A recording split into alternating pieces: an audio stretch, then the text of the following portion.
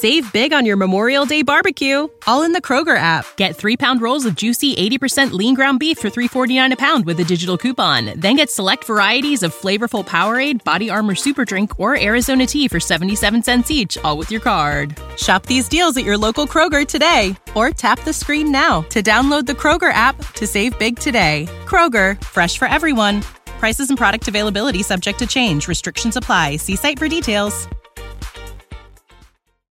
Hola, my name is Ricardo. I am the host of the Lucha Jovers podcast here in the Voices of Wrestling Podcast Network. We are a Spanish-speaking show dedicated to discussing and analyzing pro wrestling from all across the world. From AEW to CMLL, we talk about American wrestling, Japanese wrestling, and of course, Lucha Libre. If something big happened in the pro wrestling world, we will talk about it. So if you know Spanish or have a friend that knows Spanish or want to practice your Lucha Libre pronunciations, go listen to the Lucha Jovers podcast right here in the Voices of Wrestling Podcast Network. Nos vemos por ahí. This podcast is a member of the Voices of Wrestling Podcasting Network. Visit voicesofwrestling.com to hear the rest of our great podcasts, as well as show reviews, columns, opinions, and updates across the world of wrestling. To the highway in a brand new day. Gotta let it go. So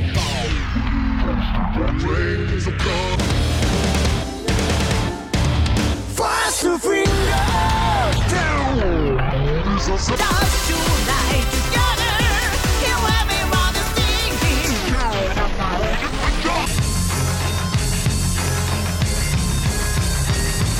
Ni kada wo Japan. Kobe Farmer wo the show.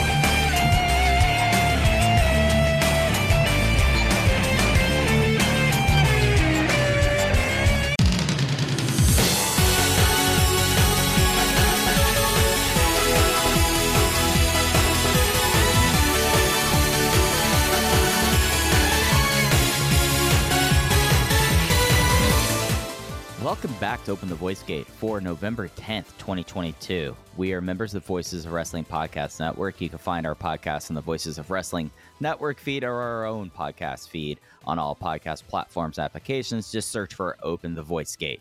If you'd like to follow us on Twitter, go to @OpenVoiceGate. If you would like to donate to the show, click the link in the show notes. It'll take you to our redcircle.com landing page. You click the red box that says sponsor this podcast, and you can set up a one-time or recurring donation. No obligation whatsoever, but we would like to thank all our previous donors. I'm one of your hosts.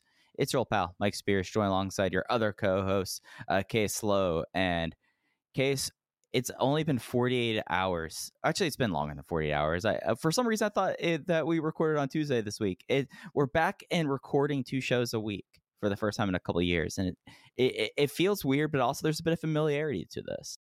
Oh, I mean, I'm excited to talk to you again. I have a lot of stuff on my mind, some Dragon Gate related, some not. We'll kick off with one of the not categories. Have you had the Christmas flavored, Christmas edition, Christmas gimmick, Mountain Dew flavored Fruit Quake yet? I just saw this today, and I was going to bring this up to you on air too. So no, I haven't. It's like the it's fruitcake flavor this year, right? Yes. We were very different in our opinions of the gingerbread one, but this fruit quake thing, I don't know. I could see this working, actually. Look, as loyal listeners know, the Mountain Dew gingerbread flavor, gingerbread snapped, in the upper pantheon of drinks I've ever consumed in my entire life. I was legitimately thinking earlier this week, God, that drink brought me so much happiness. I really liked that and had so much of it stockpiled. I was drinking it through like March of this year. It extended well beyond the Christmas season for me.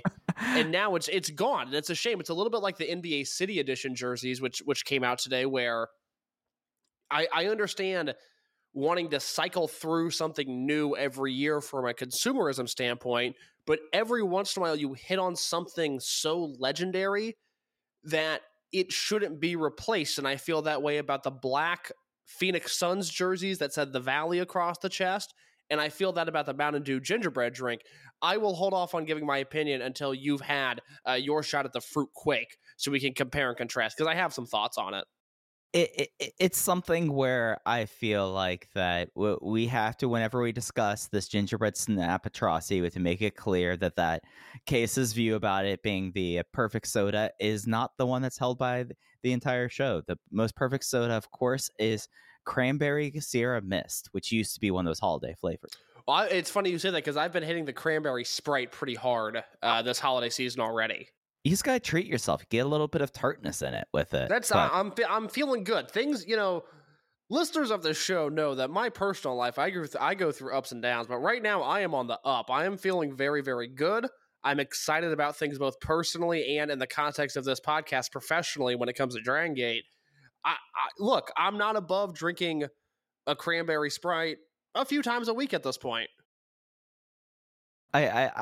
You see, usually I would save the Cranberry Sierra Mist if I was like down. I'd be like, oh yeah, I have that little drink there. You do the exact opposite. If you're happy, you want to have more of the beverage. Yeah, and I'm a Sprite loyalist. Not that I will not have a 7-Up. I actually had a 7-Up earlier this week, and it was great. It really hit the spot.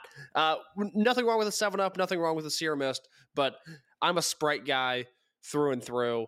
In college, I was known as the Sprite guy. I would show up to parties with a backpack full of Sprite, something for me to drink, and something as the night progressed that people need to take it a little bit easier after hitting it hard. They go, hey, you got one of those Sprites left? You better believe I do. Pop up my backpack. I gotcha. So Sprite has been with me along the way. The Cranberry Sprite is terrific. The original flavor is terrific. I'm sipping on one as we speak, and I'm ready to talk about some Dragon Gate, Mike.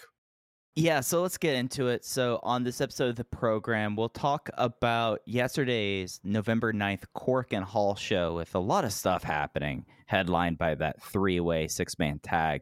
We will preview tomorrow's Global Dream show presented by Wrestle Universe. This was the Dragon Gate crossover show with Noah that I feel like our thoughts are pretty well known and on the whole about this, but there's other things about this show that we'll preview and talk about what's going to be happening tomorrow on Wrestle Universe in case we decided to put together a little bit of game to close out this week. It was I forget which was the place that announced it. It might have actually been the Observer, but it was the flagship Patreon account, my friend. I apologize. That's an egregious error. Hey, Rich and Joe, let the record show. Yeah, $5 subscriber right here. I knew exactly where this news came from. The thing is that there's been whenever there's Dragon Gate stuff that pops up, I already assume that Dave messed something up. So that's where my thought process was there. But on the Flagship Wrestling Podcast Patreon this week, they announced that Dragon Gate and Noah both are looking to do joint shows over WrestleMania weekend. We put together our own shows. Case for a while we've talked about that we should be the ones booking these shows, and guess what? We stepped up to the plate. We have our 5-match cards that we'll talk about to close out this week's episode.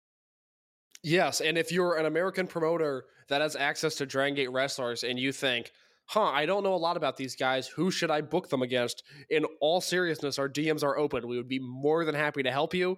I have done it for indie companies while certain guys are in America, and the reviews have been quite good. So trust our judgment on this. I'm more than happy to walk anybody through any Dragon Gate questions that they might have.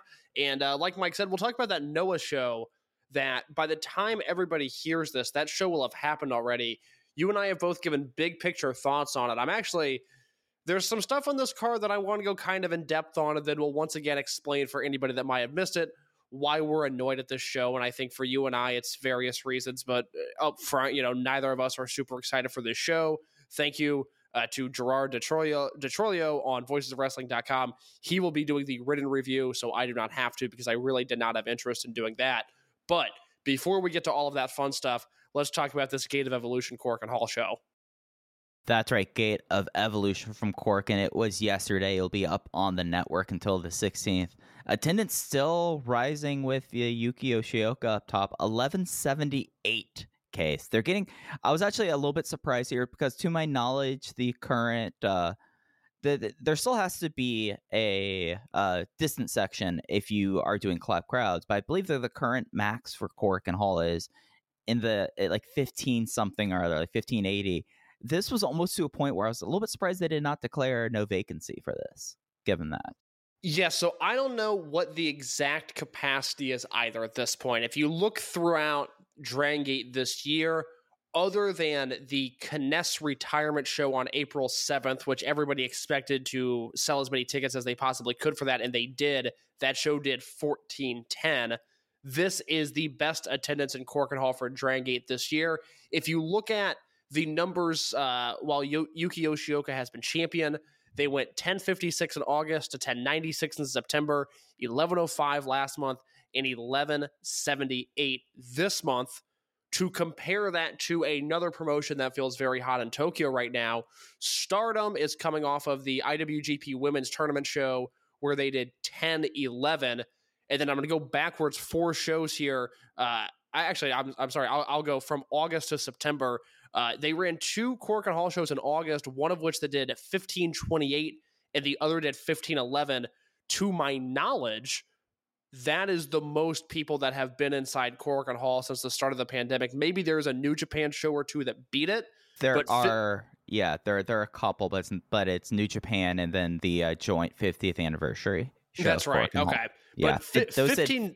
Those at 1588, I want to say off top. And I can't imagine at this point with the regulations that are still in place, I can't imagine you could put more than 1588 in Korakuen. So that is a great number.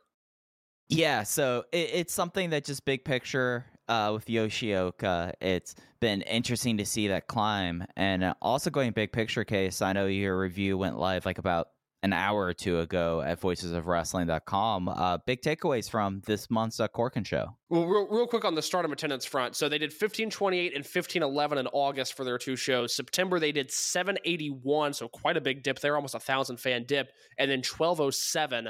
And then this most recent show on October 22nd, they did 1,011 fans. So Dragon Gate edges them out this month. Both promotions feel very hot in Tokyo, and that is coming from me, somebody who watches Dragon Gate and does not watch any of Stardom, but both feel like they have some momentum in Tokyo right now. The Noah show that happened the day we're recording, that did 789 with a Timothy Thatcher GHC title match on top, and that is the most fans that Noah has had in Korakuen this year. DDT are fluctuating anywhere from about 400 to 800 fans in Tokyo. And unfortunately for me, my favorite topic in wrestling this year has been All Japan's Korakuen Hall attendance numbers, and they have not run Korakuen Hall in a month now, and I'm very sad about that. You know, it's something that maybe after the Suwama shock, they needed to give that building a little bit of a break. I'm fully expecting them to do 1,500 next time they come back to that building, and it's going to be on like a 6-man tag main event. It's not going to be Miyahara versus somebody. It's just going to be some shitty 6-man that I have no desire to watch, and it's going to do a huge number. That has been the story of All Japan and Korakuen Hall this year. I legitimately think it's a story that is not talked about enough. Really, since the second quarter of the year. 800, 900. I don't remember. I think they've cracked 1,000 fans a time or 2. Yeah. I've got to deal with the pro wrestling Noah hive mind talking about how they're the number 2 promotion in Japan when All Japan is killing them in the Tokyo area. Yeah. And it's something that like, and it's something that like when you talk about Korakuen Hall, like I don't think, and it's one of those things that I know we've talked about here a couple times. A couple promotions are going to have to make decisions about strategies in Korakuen Hall, and All Japan, I feel like has moved itself in the boat with Dragon Gate. Weirdly, that it's just like you're a company that like, do you want to give up 300 tickets worth of seats? And I think that you're going to see like with Stardom that they can eat it if they wanted to because of Bushi Road, but it's going to be interesting for All Japan, I think, because it's different kind of circumstances, but I feel like that they're kind of in a similar position as Dragon Gate in this building at this point. Well, at the risk of sounding stupid, just to confirm, All Japan doesn't have a major corporate backer, at least publicly, that we're aware of, right?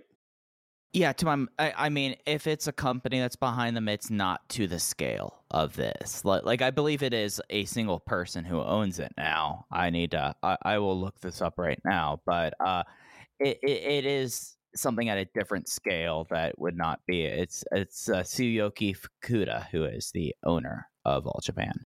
So I'm sorry to derail us so early on All Japan talk, but I'm looking at Edion 2 numbers right now, And Dragon Gate last ran there September 4th. It was Daya and Kakuta versus Ben and Yamato in the main event. They did 597, and we all walked away from that show going like, damn, that was a great number. That's, obviously lower than what they were doing in Osaka with no attendance capacities, but that's up compared to what they've been doing throughout the pandemic. I am going to phrase this as saying All Japan claimed, and this could be people in the building, this could be tickets sold, I don't know, but they did 689 in Edion 2 on October 23rd, and that was Kono and Sawama versus Ryuki Honda and Shotaro Ashino in the main event. We'll look down the card, see if there's Zeus. Yeah. No, not Zeus, but you know who's on the show that is a reliable draw? It's not Zeus, it's not Bodyguard, it's the goddamn Strong Hearts. No Shima, but Lindemann, T-Hawk, Irie, and Yamamura's friend in an 8-man tag. Bodyguard is on this show. Look at Mike. Listen to this match. This is like 90 minutes into the show. We normally do this, but 6-man tag, third from the top. Shuji Ishikawa, Takao Mori, and the Bodyguard versus Kento Miyahara, Rising Hayato, and Oji Shiba. Good for OG. Good for OG. Okay, all right. This is making a little bit more sense. Yuji Nagata's on this show. Yeah. The Strong Hearts are on this show. And it's a title match that, by the way, has a 3.83 score on Cage Match in the main event. And if I look back, I want to see if they ran this building at all earlier this year, just because I'm curious. So they did a Champion Carnival show here on April 9th, and that did 530, which feels a little high. But that 697 makes more sense in context now. I was starting to think like, God, we're all really underrating All Japan's business right now. But that just seemed like a particularly hot show with Nagata and Strong Hearts at a big title match main event. Hey, sometimes you got to take off the kid gloves when you talk about All Japan. I have zero interest in this promotion. I mean, this show, other than that 6-man tag, which is fun from like I want to watch Oji Shiba A, team with Miyahara, and B, wrestle Shuji Ishikawa. Like, this show looks horrible. I have no interest in any of this, but they are a promotion that is regularly drawing a decent house wherever they go. Yeah, and it's something that, I mean, to my knowledge, All Japan still has a traditional touring thing, so one of the things that helps out Dragon Gate is that they get to do these shows. Like, they did an advertisement for a Sold show in the middle of this. Like, you do these things that, put money in your coffers, and it's the same thing with All Japan. All Japan still does that stuff too. Like, they still tour and do like the Sold shows. So I'm not surprised. Yeah.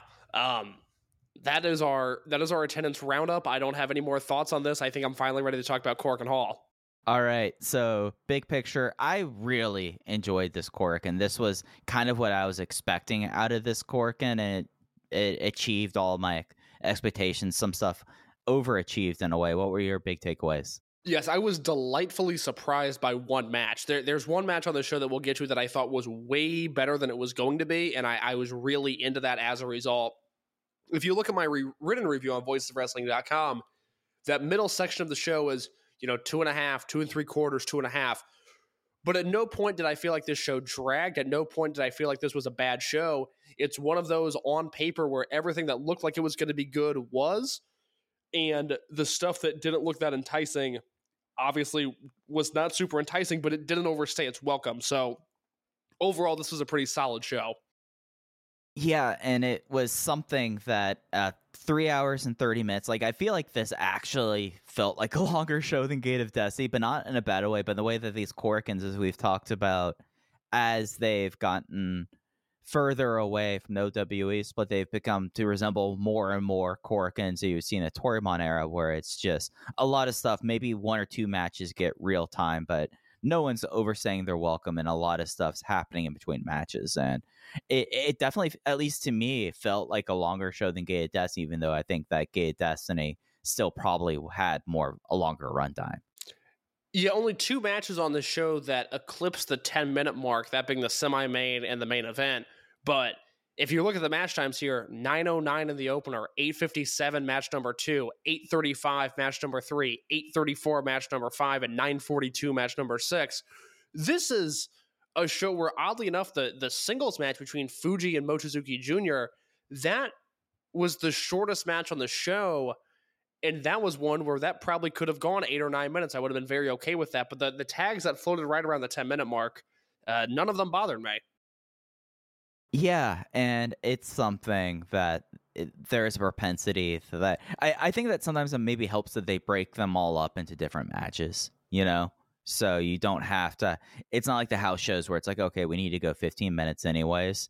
So like you have 9 matches on this show. You have to keep things moving, which I think last month was 6, but that was with the gauntlet match. This month was 9, and it was a show that felt like 9 matches, but not bad by any means. Not at all. And it started off not with a future match, but with an exhibition as Yoshiki Kato took on Punch Tominaga. Like the future matches, these matches go to a time limit. And this time, it went to a time limit. However, for at least the first time in memory, a rookie has scored a fall in an exhibition match. Yoshiki Kato at the 3-minute mark got Punch Tominaga up in a wrist clutch torture rack, submitted him, and looked like he was going to try to rack up he was going to see how many more falls he could do before the end of it. But in the post-match, GM Ryo Saito came out, announced that Kato, the last member of the class of 2022, will debut in Korakuen on December 6th. After the fact, I think this was announced this morning, it was announced that his opponent in his debut official match will be Madoka Kakuta on December 6th. So Kato is someone who's been around for a long time, Case. And it was something that I felt like that he was one of the few people that kind of stuck out when they were doing the matches because of how much bigger he was than anyone else. And he's gotten even bigger since then. Well, and part of that is he's 25 years old, and he's been in a class with 18 and 19 and 20-year-olds for the most part. So his body is just a little bit more filled out than the average Dragon Gate trainee. But then on top of that, he's also just a bigger human, especially for what Dragon Gate normally recruits. This match seemed to generate some buzz. I mean, I had a lot of people asking me questions about Kato right after, it's Kano or Kato? Kato, that's what I thought. I typed it wrong in my notes. I had a lot of people asking me about Kato right after this happened because Jay on commentary was stunned. I mean, this is the man that has watched everything that there's ever been that's made tape, and he was saying he's never seen a fall in an exhibition match before, and I certainly have never. And Mike, I'm assuming you can't recall a time where there's been a fall in an exhibition match. Yeah, no, it's just something that normally, if it's an exhibition match, you're just disposed to expect it to go 5 minutes, and there might be a couple near falls towards the end of when they're doing like the 30 seconds call. But you don't expect a fall with these kind of things. If they wanted to have people expect falls, they would just call this match 0. And for it to not be a schoolboy or an inside cradle or something nefarious, for lack of a better term, he used a torture rack to get the win, and that is what raised my eyebrows. Not even necessarily him scoring the fall, but the way that he scored that fall, I went, oh, this is going to be something. And, you and I were talking off the air today. Kato's going to be the 13th Dragon Gate trainee that's going to debut since the start of the pandemic. Now, you can wind that clock back 3 months to December of 2019 and include SB Kento and Jackie Funky Kamei on that list. But for the sake of this, pandemic training onwards, Madoka Kakuta, Sora Fujikawa, La Estrella, Riki Hashi, Ishin Hashi, Takumi Hayakawa, Takuma Fujiwara, Ryo Fuda, Shoya Sato, Mochizuki Jr., Nagano, Nishikawa, and now Kato. 13 trainees since the start of the pandemic. Obviously, Fujikawa, Riki, and Sato are gone, but that is an insane level of output for your dojo to have. Yeah, and it's something that I think that with how Dragon Gate has been run, one would expect it to be like a lot of people kind of in Kaito Nagano's mold, right? Like you'd expect it to be smaller guys who are slight that are hoping to be flyers. Like, I mean, that's always been the rep about Dragon System is that they just run around and fly and don't do anything else. But you look at these 13 guys and what a disparity. I mean that like in a good way. Like you look at from your Minoritas all the way to your Madoka Kakuta and body types. You look at wrestling styles. You look at this, and I think like other than like the sheer output, the thing that's remarkable is just how varied the debutees have been since the pandemic started. Because like everyone, that there's no one out of that group of 13. Maybe because it was so early with Ricky and Shohei Sato, you can't necessarily say, but no one felt like that they were samey out of this group so far. No, you're exactly right. And the thing that intrigues me, you and I talk about some subtle changes that have happened in Dragon Gate this year, one of them being the structure of Korakuen Hall feeling more and more like a Toryumon show than a 2014-2015 Dragon Gate show. I think another thing that's really interesting is we're once again starting to see rookies debut with some impact. And that doesn't mean they're winning right away. That doesn't even mean that they're debuting with some extraordinary gimmick. But there is something that I find very intriguing about this specific class, this future number 2, with Mochizuki Jr., Nishikawa, and now Kato, because we obviously saw him. I mean, Mochizuki Jr. was in the main event of his first show. He debuted in the main event of the Toryumon reunion show. Nagano's there, but Nagano is following that more traditional path. Now you have Kato, who scores a fall in an exhibition match. I am assuming he will lose to Kakuta, but anything is possible after a debut like this. But nevertheless, that is a rookie that is once again debuting with a bit of a thud. There's some emphasis there. He's not just a kid from the dojo. He's a kid from the dojo that has a story attached to him already. And then there's... Go ahead. I was going to say, just add on to that for a second. And he's landing with a thud, and he doesn't have the things that make it a thud, like how the Ihashis were the first thoroughbreds. Mochizuki Jr., the son of Masaki Mochizuki. Like, literally, like, we're learning stuff about this guy as this is happening. Like, 25 years old, former police officer, was a javelin thrower in school. Like, that's all we know about this guy, but he's already made an indelible impact. And I was afraid last week when we talked about him that he might have left the company because there was a gap in between when the rest of his classmates debuted and when he debuted. And given that he was in that weird limbo of, the future class had ended, but he hadn't debuted, I thought there was a chance that we just might not ever hear his name again. But here he is in this exhibition match. Again, he's going to debut with a thud. And I will emphasize this so strongly. Do not sleep on Takuma Nishikawa. The fact that they sent him to Mexico to debut and then he's going to come to Japan, that is a guy that I have my eyeballs on. When he comes to Japan, and I feel this way about Fujiwara, I feel this way about SB Kento, I don't really feel this way about Estrella, but I feel this way about Nishikawa. These are guys that are going to come back and they are going to make an immediate impact. Something I was thinking about earlier this week. Would it surprise you if when we get the eventual Takuma Nishikawa Japanese landing, that is in 2024, that he spends the entire next year in Mexico? I don't know anything about him. I haven't heard anything, but would that shock you if he is gone for that long? No, and I think that's probably what to expect. The more I'm wrapping my head around it, just because of how differently he's been handled, makes me think that you send him there, he does the debut, and then for all intents and purposes, forget about him until he shows back up. He's a big guy. He's a handsome guy. Supposedly he can do some flying. I'm telling you guys, Takuma Nishikawa is someone you just know the name. His Mexico work has been very intriguing, to say the least. I certainly see some potential there. When he comes to Japan, that is going to be a guy that we are going to be talking a lot about. Yeah, no, it's going to be interesting with him for sure. The opener of the show was Natural Vibes versus Z-Brats. It was UT, Jason Lee, and Strong Machine J for Natural Vibes versus Kai, Hyo, and Ishin for Z-Brats. The newest member of Z-Brats, Ishin, scored the fall with the death penalty submission. That's what he is calling the Alcatraz. Locked on Jason Lee. I think this was a really strong debut for Ishin as a heel outside of the Gate of Destiny turn. I like the presentation of it. I think Ishin being a little dead behind the eyes is interesting, just given how much he was able to fire up and emote as a babyface. This seems like it's going in the opposite direction, but I still think it's a positive change. I like this combination of Z-Brats guys, Hyo, Ishin, and Kai.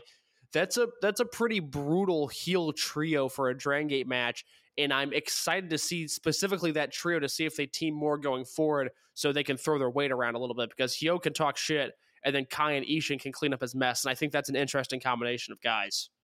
Yeah, Ishin's really going to add something to this group that they've really needed since its founding. Really, I mean, it was such a lean heel unit that, I mean, the fact that they were down to 4 with Shun and America and SB still on excursion, like, it caused issues. So having Ishin in there, getting it back up to 5 right now, I think is pretty important. Actually, 6 now. Now they're back up to 6. But he provides like that heft to him. Like he has, there's stuff about him that feels heavy. Like he's absolutely like his countenance is like gone straight into dead behind the eyes. He is done with dealing with families and legacies. He's just here to destroy things, and it's something that it's nice to kind of see a heel turn for a young guy done in this way. That I feel like it's different than like how Hyo turned, how SB turned, and how Kakuta turned when they all turned heel. This feels like a lot more deliberate. And I think that's very cool. And yeah, I feel like now having, I would call it a goon squad, but it's just not really that case here. But having some heft here when you're going to want to have Diamante and Shun elsewhere, I think helps out Z-Brats a lot. Yeah, I think that's a really interesting part of this unit where it's not quite as extreme to be able to say like you have, Z-Brats Black and White and Z-Brats Hollywood, but the way that this unit, who feels so cohesive, if you had a 5-on-5 or a 6-on-6 tag match right now and Z-Brats are in it, everybody lined up together is going to feel really strong and feel like one. But the fact that the unit can take on a different aura when it's Shun and Diamante and whoever, or when it's Kai and whoever, or when it's Hyo and whoever, the different combinations of guys I think are really part of this unit's success, because there were times, even in RED, where you could have a bit of a dud lineup within that unit. There were times where you might get a trios match where it's like, oh, those are the guys they're rolling out. But as long as you straddle Hulk with 2 entertaining wrestlers, which is, what happened later on in this show, Z-Brats is full of winning combinations and combinations that feel different, and I really like that about them. Yeah, I mean, like, think about like at RED at one point, it was you'd be having matches that was like Yoshida, Diamante before Diamante started improving, and Kazuma Sakamoto. Or Kanda. Or Kanda, yeah. I mean, Yoshida, Kanda, and pre-lockdown Diamante. But then you'd also get like an Eita Kaito Ishida tag match, or like, later on Eita Kaito Ishida SB Kento. It's like, oh, this is awesome, but it's just, yeah. That's what I love about this unit. And really, the way the units are lined up now, which is a shame. I feel like there's going to be some rumblings at the start of the year again, but this is not the most depth that the Dragon Gate roster has ever had.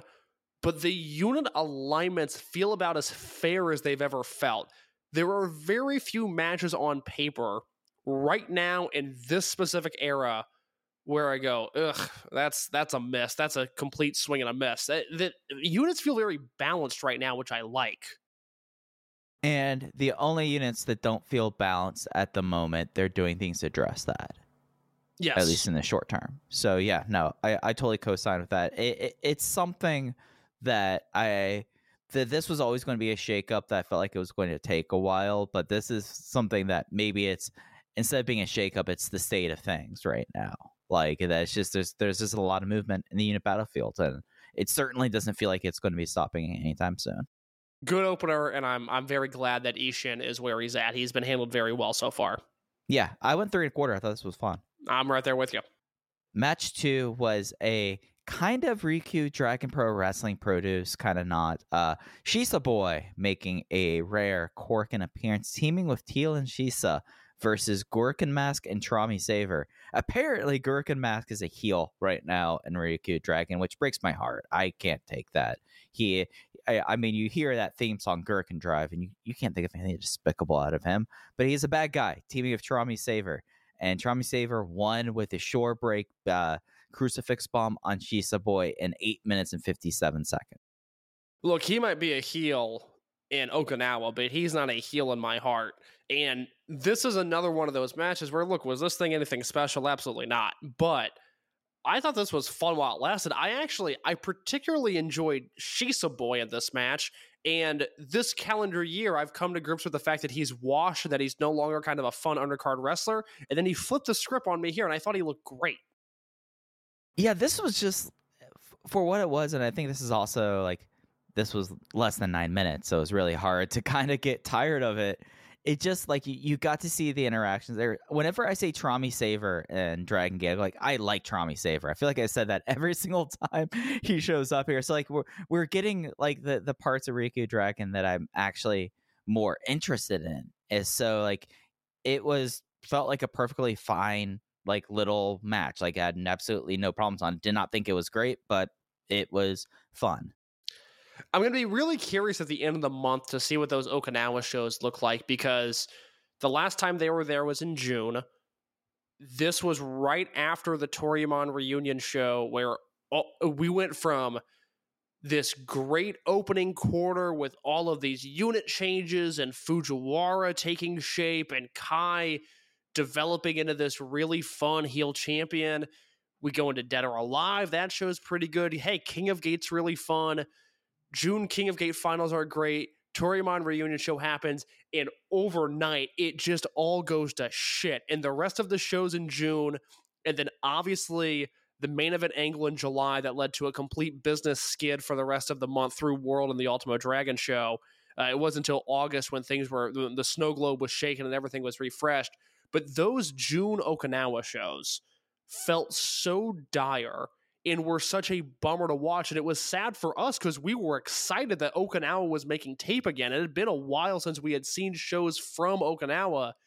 And then they were, oh my God, they were dreadful. They were so dry.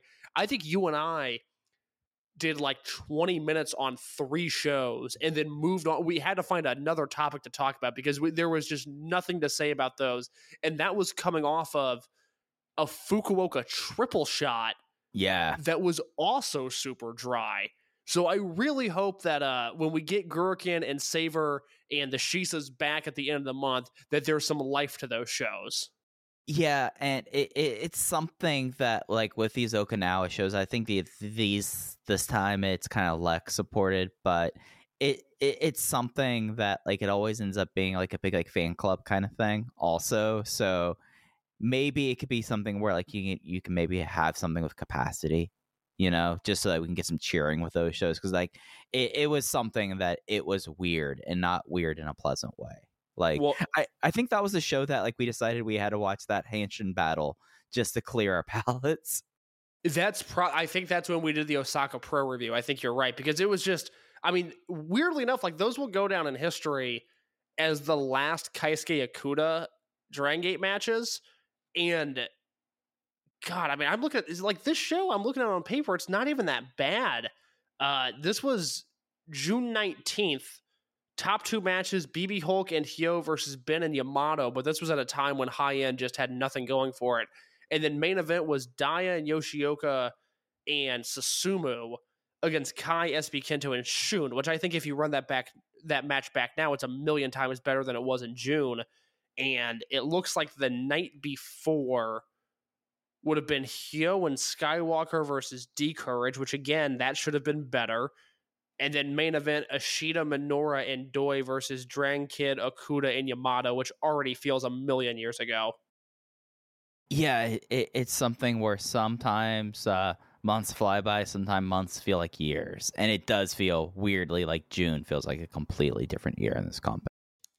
So that show, or that building that they ran, it looks like for the Dragon Gate proper shows, they did about 200 fans on both nights. And then, oddly enough, for the Ryukyu Dragon Gate joint show, they did 120. They did way lower. And then the last Ryukyu Dragon show that they ran there, they did 94 fans. So I don't know what capacity is, but they should be able to stuff that baby again. Yeah, no, it's something that at least I get why these shows happen. It's just like going up on the network is just like, you got to do something to make those feel a little bit more welcoming, you know? Well, the joy of it used to be when it was a more proper Infinity format was you would get, Dragon Gate guys hanging out at the beach. I mean, I still think and I wish it was on the network and I could just easily point to it, but I specifically remember the 2014 Okinawa TV tapings were just a ton of fun because it was kind of guys being dudes and then also some fun wrestling matches interspliced. When it's the single cam Okinawa show in front of clap crowds, I think people, maybe newer fans, look at us like we're crazy when they're going like, why were they excited about this? This sucks. They're in a barn somewhere. But at one point, these shows were very fun. Absolutely, that's for sure. Support for Open the Voice Gate this week comes to us from HelloFresh. With HelloFresh, you get farm-fresh, pre-portioned ingredients and seasonal recipes delivered right to your doorstep. Skip trips to the grocery store and count on HelloFresh to make home cooking easy, fun, and affordable. That's why it's America's #1 meal kit. And in case, one of the great things about HelloFresh, it's right in the name here. The ingredients travel from farm to your doorstep in less than 7 days, so they're fresh. Plus, everything is pre-portioned to make cooking a snap and cut down on food waste. And I know that food waste is such a big concern in your household. Look, I'm a wasteful man. I threw away some food today that wasn't from HelloFresh, and it immediately made me realize I'm buying too much food at the grocery store. And the great thing with me right now in HelloFresh, the call to action, to use an industry term, that I can give you is that listeners of this show have heard a lot about my love life. I talked about it extensively when we were selling male groomers last year. The HelloFresh ads have also given me a ton of cannon fodder to talk about my relationship status. And I am currently in a new, albeit happy, healthy, exciting relationship with somebody who I really enjoy in a way where I don't even have fun stories. It has just gone incredibly, incredibly well for the brief time that we have known together. And last weekend, she was making dinner for me, her request. She said, let me cook for you. I said, I can't believe that this is happening. This is the nicest thing anybody's ever done for me. And she was so stressed out about buying all of these little ingredients, all of these little things that she needed to make this meal. I finally had to look at her in the eyes. I said, baby, you got to get on HelloFresh because I have a promo code VOW16. They're going to send you a box of stuff. It's going to be fresh food. It's going to be prepackaged ingredients. You're not going to need to stress about whether you have this or that, or if you need to run to the store, or if you're not going to have whatever you need. It's all there in the HelloFresh box. And I would quite frankly love to have some Mushu pork bowls with this lady because I really, really like her. And I look at the menu right now, Case, and this menu screams date night to me because you brought up the Mushu pork bowls. I mean, that's #1 right there. I mean, come on, we're in a time of year where like you kind of need that kind of stuff. I've had it before as a HelloFresh customer. I've had the Mushu pork bowls before. Let me tell you, it delivered. It delivers. Yeah, you know what I'm really looking forward to? The premium pick barbecue ribs with buffalo mac and cheese. I saw that. That is that is a premium pick right there, and rightfully so. It looks like some proper barbecue. Then, Mike, I don't know if you're on the same page I am, but you scroll down a little bit. I see some plant-based protein Messy Janes, and the ally in me says, hello, don't mind if I do. I wouldn't mind making that for my partner. I would greatly enjoy a Messy Jane for dinner now and then. Tons of options with HelloFresh, and a great way if you're kitchen illiterate like me to have some healthy meals. Yeah, and you get to learn how to cook from it. I mean, they give you like those little steps to step. Did you know how Julianne thinks for HelloFresh? No. Yeah. You learn actual skills that you put forth in your life with HelloFresh. Sweet heat shrimp tempura bowl. Sorry to cut you off, but I like anything that has sweet heat in the name, and that might be going in my cart next week. That looks excellent. When people ask me about Case Lowe, they ask me a phrase to describe him. I describe it like, Case Lowe, how do you describe Case Lowe? Sweet heat. That's exactly it. I'm a very nice man until it comes to bad indie wrestling commentary, and then I bring the heat. Absolutely. And if any of these sound appetizing to you, you want to learn how to cook a little better. You want to pare it down on your groceries. This is what you do. You go to HelloFresh.com/VOW65 and use promo code VOW65 for 65% off plus free shipping. That's HelloFresh.com/VOW65 and promo code VOW65 for 65% off plus free shipping. HelloFresh, America's #1 meal kit. Case, I was really looking forward to talk about this next match with you, because this would normally be your touch football match of the evening, starring Ultimo Dragon, Genki Horiguchi, and our main man Kenichiro Arai versus Konamaui Chikawa, Ryu Fuda, and Ho-Ho Loon. And it was Kenichiro Arai winning with a cravat package on Fuda. And Case, it is time for people who might not understand the delights of one Kenichiro Arai. I was so delighted to see that you show proper respect to our main man around here, and as you showed out for us on Wednesday. This was fantastic. I mean, Araken and Fuda just took control of this match, and it's probably a bad sign for Ryu Fuda long term that he's quote unquote crushing it with Kenichiro Arai in match number 3, where you look at where Takuma Fujiwara is at, and you look at where Minorita's at, and you look at, where Mochizuki Jr. and even Kato are at, that he's in this level, and I'm looking for signs of encouragement here. But God, he and Araken were just so much fun in this match. Yeah, it's something that he is the sleaziest guy with a Dragon System affiliation, not named Taru. But Kenichiro Arai, there's a genius behind like the permanent like stench of Pall Mall cigarettes within a 10-mile radius of him. He understands that sometimes you'll come across a punk and you'll lock on the tightest cravat. Chris Hero would be so proud. That's the thing. Sorry.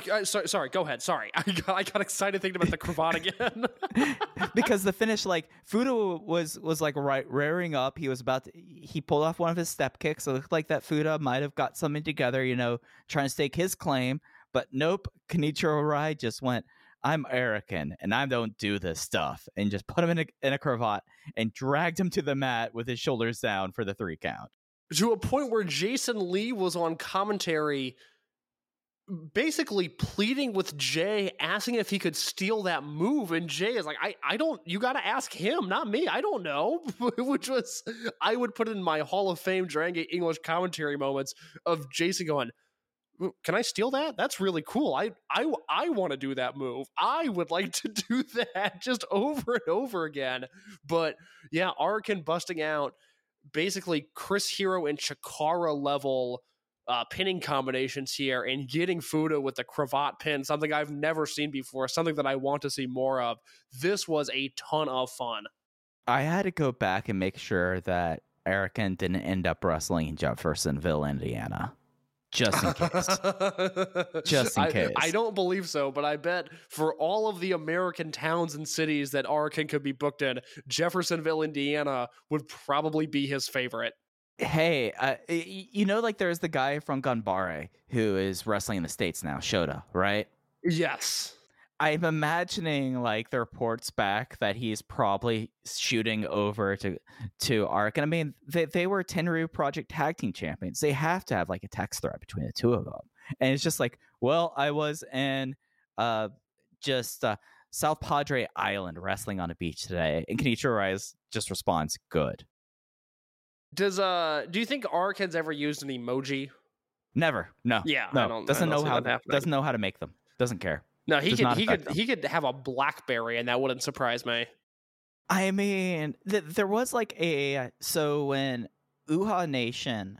No, this was later. It was when Akira Tozawa left the company.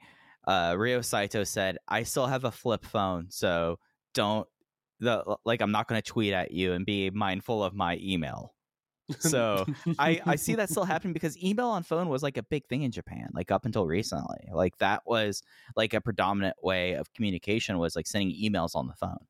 So I could see that being like Araken might still pull out the old Nokia brick phone and fire off something, looking at his calendar that way to see if he has a date open to work Basement Monstar. So Araken has wrestled in America twice.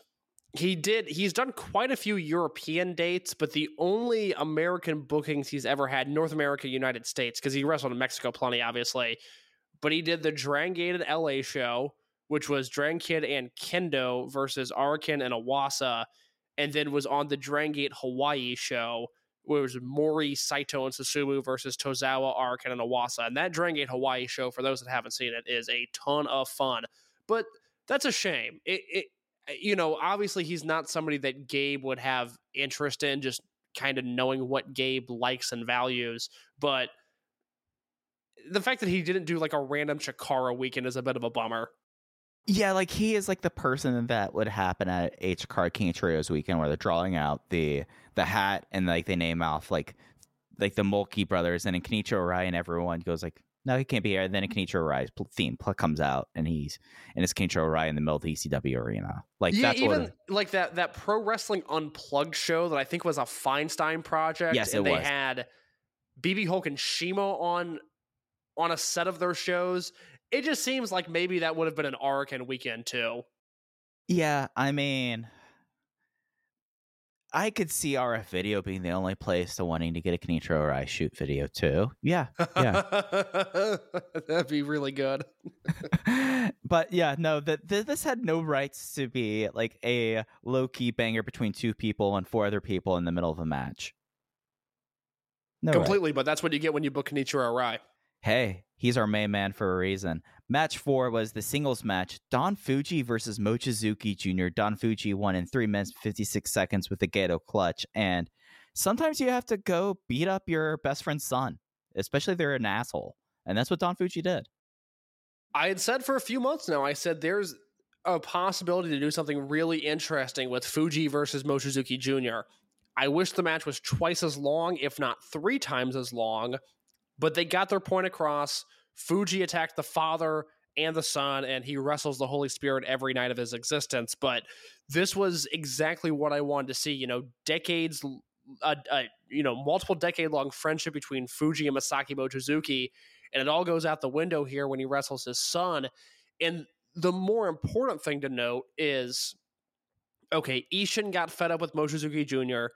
because Ishin can't win unless dad helps.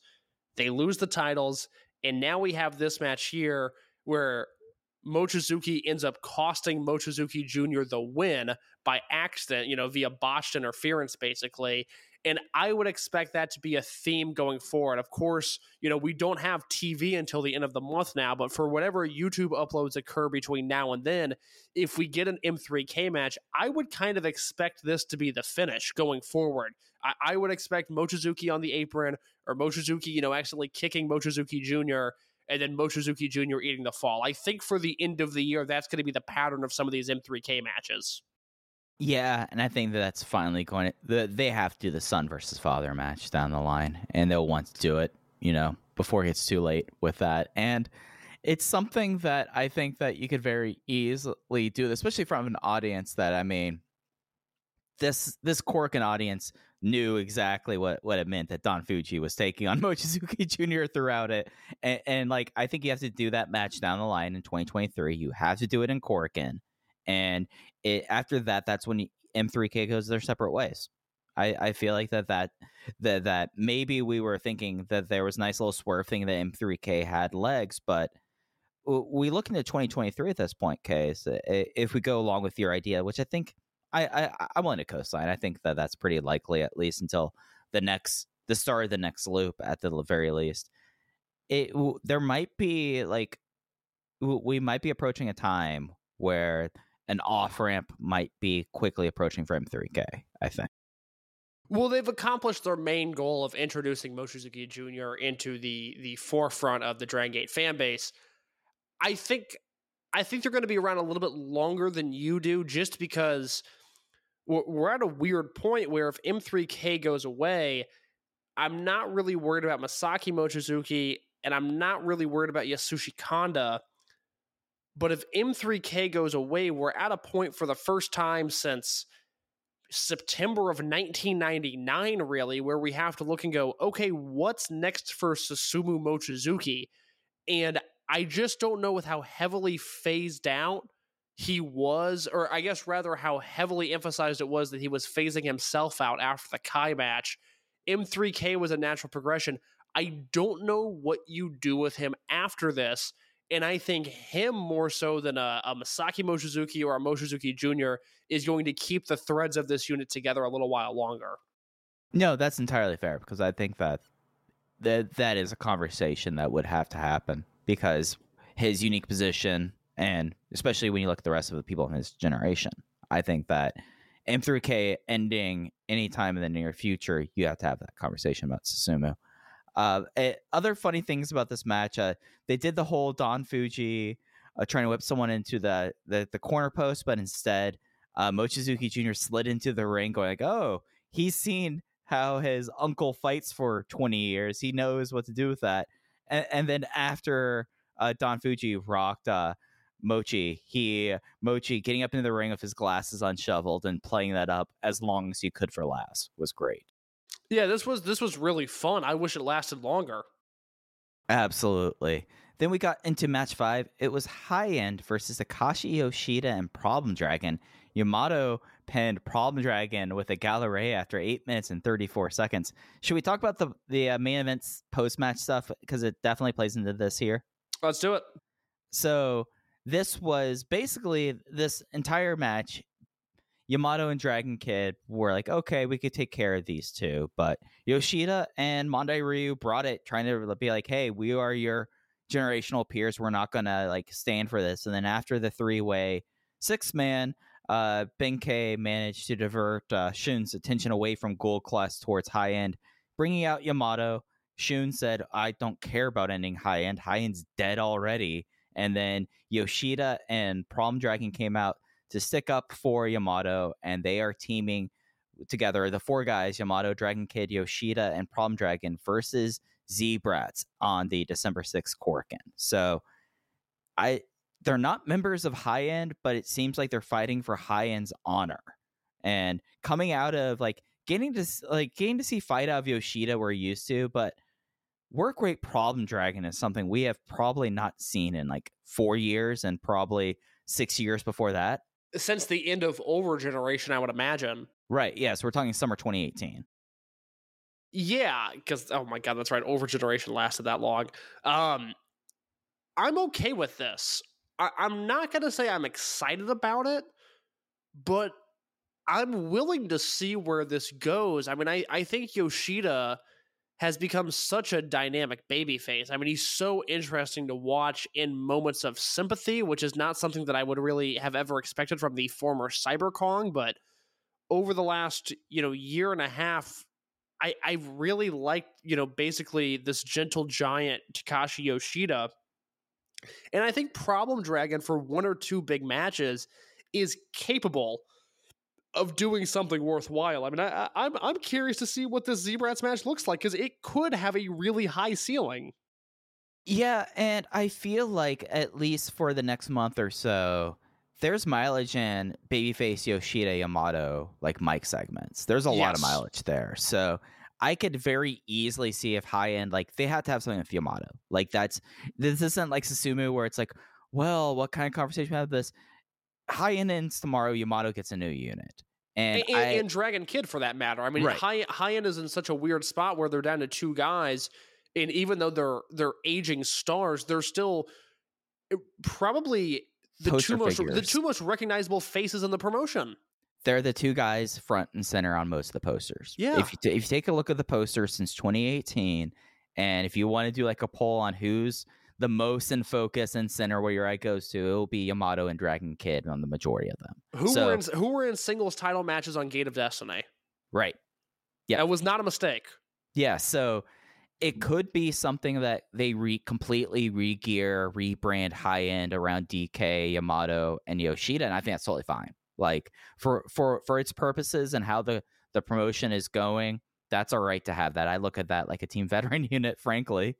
And I think that would be a fine position here. But for like the short term, and at least for one match, as you're saying, like, I don't have question about Mondai Ryu being able to pop a match. If it's something that's where like, oh, Mondai Ryu now is the 4th member of High End, and he's going to be in all these matches, that's when I have issues. Completely. That would suck. But, I mean, we saw it even here. I mean, Problem Dragon had some great near falls on Yamato in this match that I thought were entertaining. This was a lot like the prior two matches where they weren't even, obviously not great. I wouldn't even call them very good, but they were fun for what they were. And Problem Dragon scoring some near falls I thought was great. Oh, yeah. No, with the exception of, I think, like the opener, I did not have anything through this match above 3.25 stars. Like, but it was all fun stuff. Like, I had a great time during it. It just is something that the star rating, as I like to say, does not necessarily always tell the story. So I think you and I are in the same boat with this main event angle, and I think this will be something that's pretty divisive, where, some people are going to see those names on paper that are maybe not watching regularly, and they're immediately going to hand wave, and I don't even begrudge them for that. I get it. And then with the people that do watch on a pretty consistent basis, I've already seen split opinions here. My tone will change when it's February of 2023 and we have a high-end six-man tag. It's Yamato, Dragon Kid, and Problem Dragon versus a Z-Brats team. That I'm not going to be into. A Korakuen Hall show here, a Kobe show there, maybe an Osaka outing for Yoshida and Yamato and Dragon Kid, and maybe Problem Dragon as well. I can deal with that. Yeah, no. For the short term, I think that's fine. And then, I don't know if Problem Dragon really can be able to do that with the status of his neck. I don't know if he could be doing a full-time mainline gig right now. So I think this match would be perfectly fine for him with that. And to reemphasize, final point here, I'm glad you said that. Mike segments with Yamato and Yoshida, that does not matter to anybody listening to this podcast. That absolutely matters to people in the building. Yeah, no, it's one of those things that's one of those like wonderful things about D-Courage, like seeing how Yoshioka has been able to handle himself and how Kakuta has really, really kind of become a presence there. Like, it's important natively that happens. Like, when we talk about attendance, these are the things that come in. It's not just matches. Stuff like this does matter for Dragon Gate. Yep. Match 6 was the final Dragon Gate match of this little brief vacation for Takuma Fujiwara. He teamed with his opponent from Gate of Destiny, Eita, versus T2P, so the Part-Timers Club, the Businessman Club, as Jay called it, of Shuji Kondo and Naruki Doi. Shuji Kondo won with one of the more brutal lariat sells we've seen in a while, and that is saying. And I am saying that remembering what happened with Hangman Page. Like, Takuma Fujiwara really likes landing right on his neck. And the crowd shrieked for the finish. It was sick. But boy, Takuma Fujiwara, it is blessed to be 20. I'll say that. Did you see Doi and Shingo working out together today? Nah, but guys being dudes, man. Guys being dudes. You can see those photos on Doi's Instagram. He and Shingo met up for the first time in a long time. I want to throw that out there. As for the match, hold on. We are probably, like, realistically, with the exception of like Hulk and Tozawa, all the big six are gonna like start having their own gyms at one point in time. Like, it's going to happen. And does Hulk? What's Hulk's thing? Because he's not a gym guy. No. Drinking's his thing. BB Hulk strip club. Yeah. No. Ladies of the Night, brought to you by BB Hulk. Yeah, but no, it's just something like Mike got very uncomfortable. I'm just like thinking, like this was 2005, and maybe if Magnum had a little bit more of a voice in the room, might not have gotten too far away from that case. No, that's true. A Magnum Tokyo BB Hulk nightclub certainly seemed like a realistic possibility at one point. Seems like a threat too. It seems like a bad time. Seems miserable. Case, I know you are really hitting the big clubs of Chicago. I know I was really I was in Live. I was at the Fontainebleau every weekend in Miami. I'm at Debonair. I'm at Tao. I'm at Sluggers in Wrigleyville, which isn't a nightclub, it's a bar, but I already ran out of nightclubs that I know here. What can I say? I'm a young man. I've got to get my drink on. I've got to get my club on. I've got to get my X on, and this is the time to do it. Yeah, so Takuma Fujiwara in this time has decided that he is just going to be a supernova wrestling prodigy and just make a crowd scream for him. Like, did you notice that on the finish? Yes, it's been a consistent theme with Fujiwara where he's getting people to break noise restrictions, and it's my favorite game of them all is this 20-year-old who won't be 21 until 2023 he just has the crowd in the palm of his hands. Did you see, and this is by no means a legitimate way of measuring anything from any sort of real perspective, but when Eita's theme music hit, they cut to a portion of the Korakuen Hall crowd. Did you see the amount of Fujiwara merch that people had?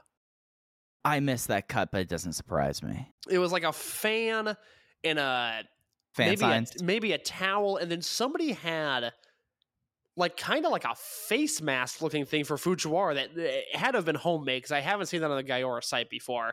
But look, he's already somebody that matters to the fabric of this promotion. He's going to go back to Mexico, and when he comes back, it is going to be such a big deal. I think they're almost like setting this up in a way that him and Eita are going to be the big story in 2023. Now, I pitched this in the Voices of Wrestling Discord. I want your thoughts on this because I saw somebody on Twitter ask me about this today too. Is there a possibility of a Mochizuki Dojo-like unit, but it's for Eita and his lucha fetishists? So my proposed unit, hear me out here. It's Eita, Takuma Fujiwara, Takumi Nishikawa, La Estrella, and then give or take UT and/or Diamante. Yeah, I'm sold. I mean, that is our unit. That is. Yeah. I'm buying the tracksuit, not to steal your gimmick. I'm buying the tracksuit. I'm buying the towels. I'm buying the fans. I'm buying the keychains. I put the keychains on my backpack. People are going to go, fans what's at home. that? Yeah, I'm buying the entire thing. Ho-Ho's going to have a big box of stuff that he's going to ship to America just for me if that unit takes place. Ho-Ho's going to have your address memorized. Yeah. It's something that like Eita is still in this very weird place, and it's only going to get weirder, I feel like. And if it's something that now with apparently Peros wrapping up, in this promotion, if he's going to remain, I don't know anything, but it seems like the direction is with Takuma Fujiwara. Like it feels very obvious to me. Like if he's like really sticking around, that's what he has to be with. And I think that does a little good for everyone. I can't fathom, other than just, from a dork level, having better matches, even though I thought both matches that he had were just superbly good, and he specifically looked great in both of the matches, which is all that you could really hope for. I have no qualms about his 2 Dragon Gate proper matches over the past week. Now, we're recording this hours before the Noah Dragon Gate show. Who fucking knows what's going to who knows what is going to happen on that show? Luckily, he's in the ring with Shun Skywalker. That should be very fun.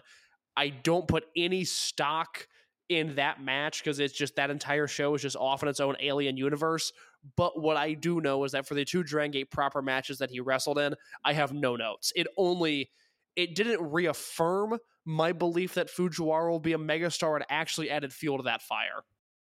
Yeah, and it's something that you could tell everyone else in the ring kind of knew this. Like Naruki Doi, freelance now, exclusive or not exclusive freelance. No, it's special freelancer.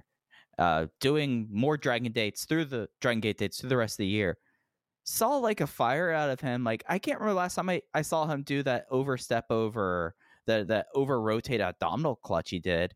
That running rebound cannonball senton out of nowhere. When's the last time you saw him do that, Case? Like he was the time off really either like gave him like the fuel to like get him to the finish line, however long that may be, or he saw like with this kind of matches and was like, all right, I want to put my best foot forward for it, because Doi was awesome in this as well. I mean, if you were a Dragon Gate wrestler right now, wouldn't you want to be in the ring with Fujiwara? Wouldn't that just excite you? Especially if you're a guy like Doi who's wrestled everybody on the roster a million times.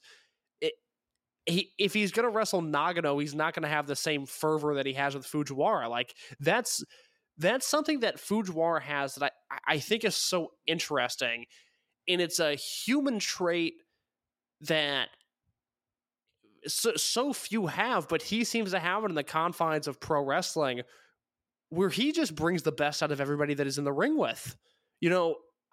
I think this is a Dragon Gate thing, a lot of the time, where you rarely see guys that have bad chemistry with one another, but Fujiwara is going to be one of those guys that I think, if everything goes right 10 years into his career, we're going to look at a list of guys in the same way that, Bryan Danielson.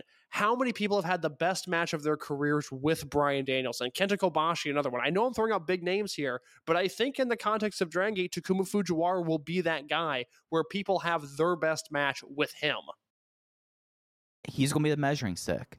Like, even if it isn't to like that level, like I feel like that is becoming more and more of a realistic possibility by each passing day. At the very least, he's going to be the person that I feel like if someone comes into Dragon Gate, I'm not certain about them.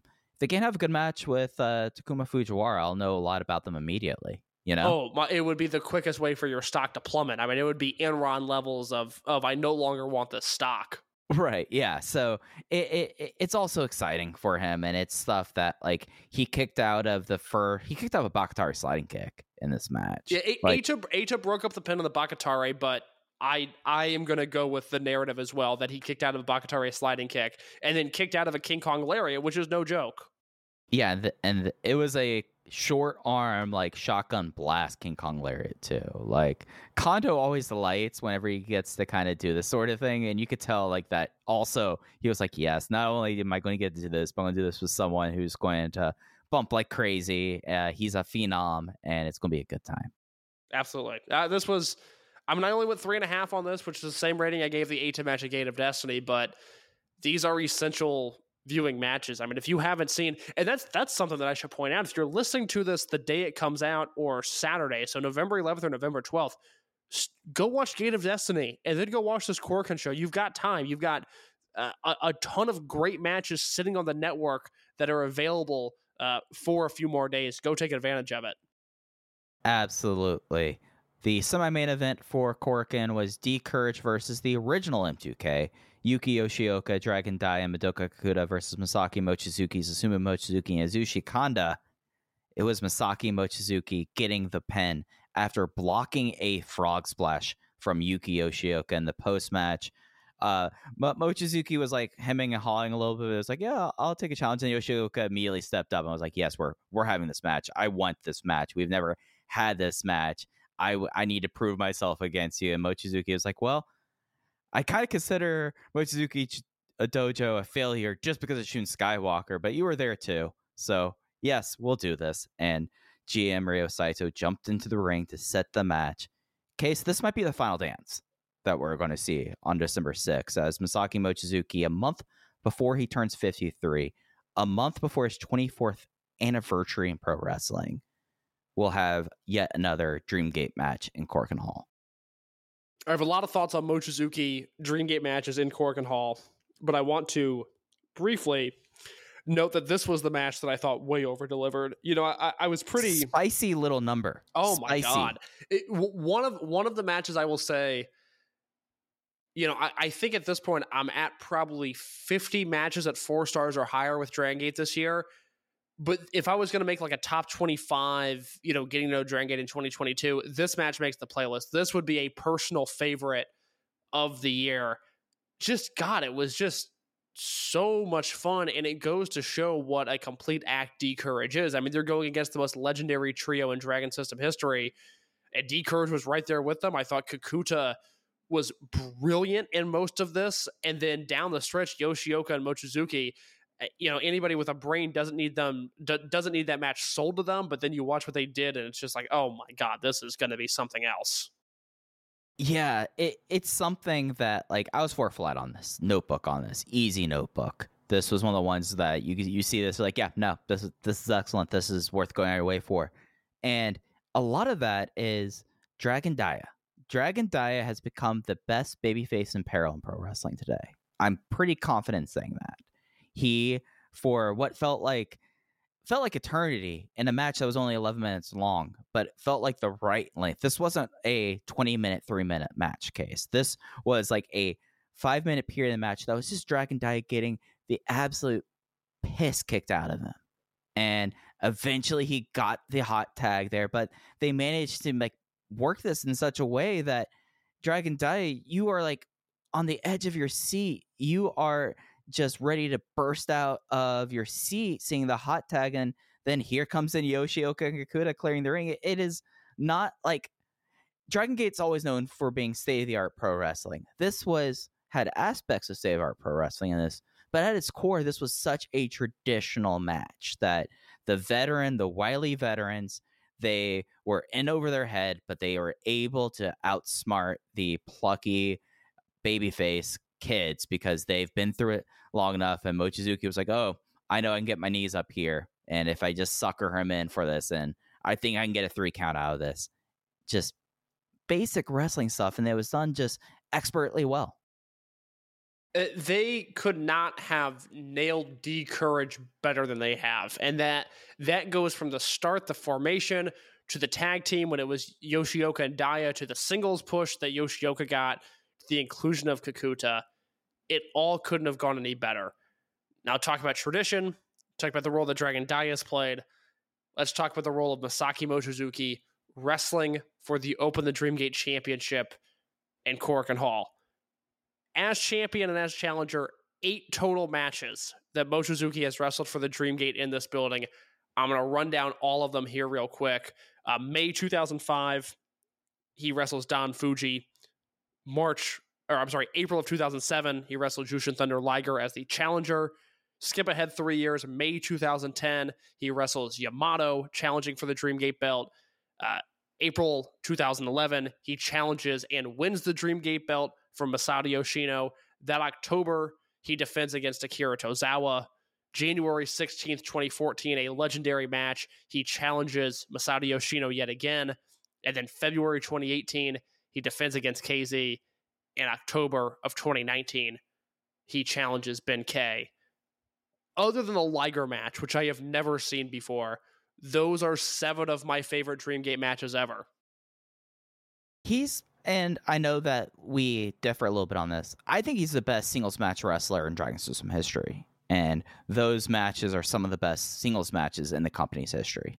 Well, I mean, other than Shingo, I don't even think anybody gives him a run for his money. Yeah, it's one of those two. Yeah, I know that you're a little higher on and Shingo. Susumu's close, but I mean, yeah, I'm probably a little higher on Shingo, but not by much. And it's something that I feel, and this is just like my impression. I feel like this with how the company has changed. Even from the last time he's challenged, just with like the generation change has happened, more and more people of the original generation have departed the company by every day. I don't doubt Masaki Mochizuki and his ability, but I do feel like that this is realistically one of the last Dreamgate matches he'll ever have. So I feel like this might be it. I feel like this might be the last dance for Masaki Mochizuki. I'm really curious to see if they're able to build on their attendance with this match announced. This match and the Yamato, high-end Takashi Yoshida festivity, which I don't know if that's a drawing match, but that certainly piqued my interest. But with this on top, I would really hope, and this is not my official prediction, but I would hope that you get 1,300 in the building for this. Yeah, especially for the fact that I know this wasn't mentioned this time, but Mochi, Tokyo native, views Korakuen Hall kind of as his home turf too. So like, there's a reason why almost, other than him when he was a champion and going elsewhere, a lot of his matches for the belt happened in this building too. So yeah, no, before you came to 1,300 in my head, that's what I had to. So I'm totally with you on that. And outside of it being, just another Yoshioka match that feels hot, which all of them have so far, but this felt hot. I mean, this feels like a match that if they wrestle it tomorrow, I think people would care about it. They don't need an extravagant build here, and they're not going to get one. I don't know how many house shows Mochizuki's going to be working given the Noah schedule that he wrestles as well, but this feels like a match that should be able to realistically come close to filling Korakuen, and in terms of match quality, oh my god, it's gonna be phenomenal. Yeah, no, I mean, the sky's the limit there. I don't even want to speculate or issue a match of the year watch for that. Like, we know what it is. Where are you at temperature-wise? It's unrealistic for me, even, for as much as I like him, to vote him number one. It's got to go on an AEW guy. But where are you at with Yoshioka as a Flair Thesz candidate? Honestly, by each passing day, he becomes more and more of a stronger case. But yeah, you kind of have to go. Thesz Flair is going to be interesting this year because, like, up until September, the case was for CM Punk. Easily. And Mike, I still might vote CM Punk number one. Yeah, like, that's the thing. But you look at Yoshioka, you look at the work he's done, you look at how he's drawn. I think that you take the field outside of AEW, I would put his case up there with a lot of others. I mean, he is a positive business draw. The company has drawn year over year, not only in small buildings, but in the big shows with him on top. And objective growth as soon as he was made world champion. Objective growth. Like you can immediately point like, oh, this is when he was champion because business is going up. And then you have the fact that you have the great tag team work with Dia starting off the year. And then you had one of what I think will go down as one of the best King of Gate runs in history. And then you have what he's done as champion. So who are your candidates this year? It's going to be Punk, Mox, and I think Mox is going to run away with it. And I'm not saying he shouldn't. I really like Jon Moxley, but I feel like I really like him in a world where everybody loves him, and I'm always just a little bit... I'm lower on his in-ring work. I'm really surprised at some people that are considering him for most outstanding, because for as enjoyable as he's been, I don't look at him as that sort of wrestler at all. So I think he's the best bad wrestler in a long time, frankly. He's the first ever vibes wrestler. He wrestles on vibes, not ability. I like that. So Punk, who is going to get shafted, which I don't think is fair, but people are already forgetting the tremendous impact that he had while he was in AEW. So Punk, Mox, MJF, is that somebody that people are going to vote for? I think people would, but I don't think he's a good candidate for this category. I mean, I would say Roman Reigns over MJF every day of the week. I am so out on that. If Reigns gets even 25% of the Hall of Fame vote, I'm going to be so irate. I still don't. I don't get it. I mean, but by the way that pro wrestling companies should be managed, I'm not saying by the way that company is, because they're all about their business to business money moves, which I get, but I don't see proof that Reigns matters as the top star. I think it could be The Miz, or it could be a Paul brother, or it could be anybody else, and I think they'd be okay. And that is not only a Hall of Fame argument where, I don't believe anybody that has done the bulk of their work in WWE from February of 2014 onwards, when the network launched. I don't think any of those guys are Hall of Famers. Not Reigns, not Rollins. I'm not there with Mox yet. It'll take me a long time to get there with Mox. That's interesting you say Reigns, because I really don't look at him as a Flair Thesz guy. I feel like he was hotter last year than he was this year. Well, there has to be a WWE candidate. Okay, that's fair. Okay, fair enough. I should have saved my breath. You're right. So you got those three guys in AEW. You've got Reigns. You've got Ospreay, who I think will do very well and should do very well. Jay White was their champion, or I guess has been their champion for most of the year, but I don't feel like Jay White is that hot. I feel like if I was going to make a top three, and you would know better than me, but I don't think there's a big name in Mexico this year. Yeah, Mexico's like in this weird spot right now. Like, as it has been for every year ever in the context of Lucha Libre. But like, yeah, I guess Hijo del Vikingo would be the person, or Fenix if you're just being lazy.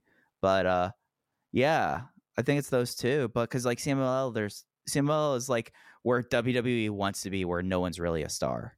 So like I feel like we are like generations away, even though it was like 20 years from like Mexico's like peak Arena Mexico stuff, you know? Who Like- headlined Triple Mania this year?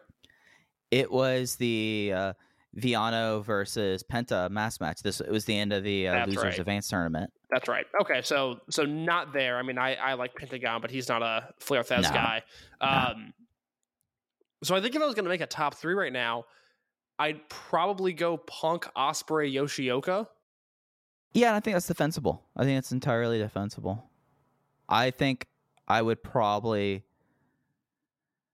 would go. It's hard because like entering Yoshioka in this conversation, you have to do it with caveats, right?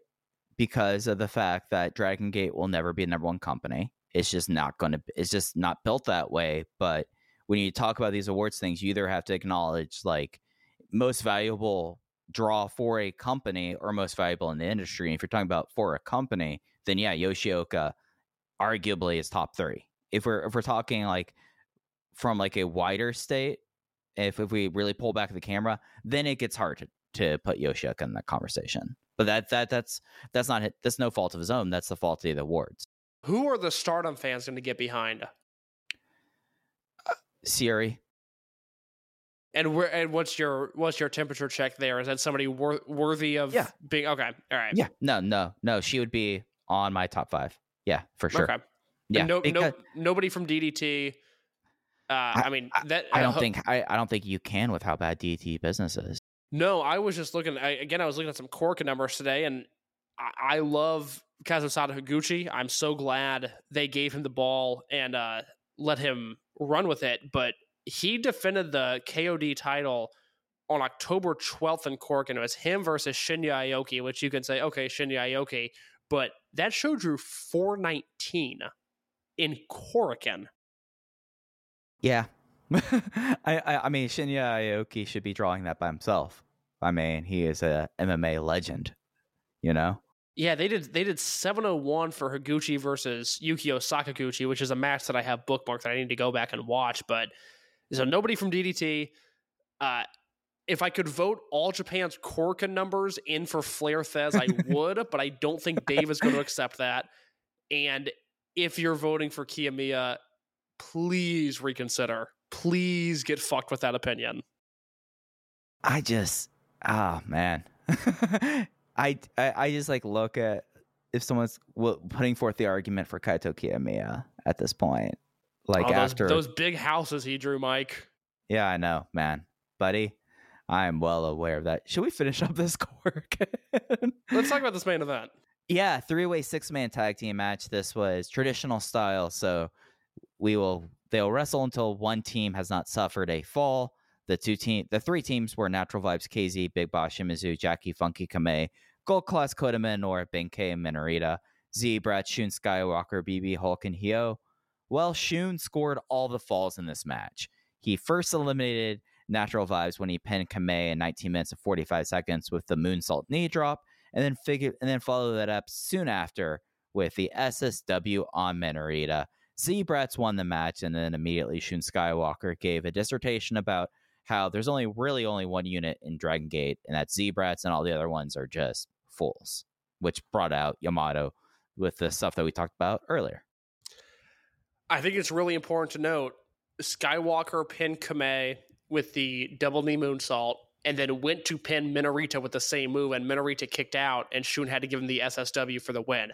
There is momentum with Minorita right now in a way that, you know, he's, like we've talked about over the last month, you know, he's been involved in big matches for the entire year, but now it's feeling like he is the one stealing the show in some of these big matches. And I wrote this in my review. I'll reemphasize it here.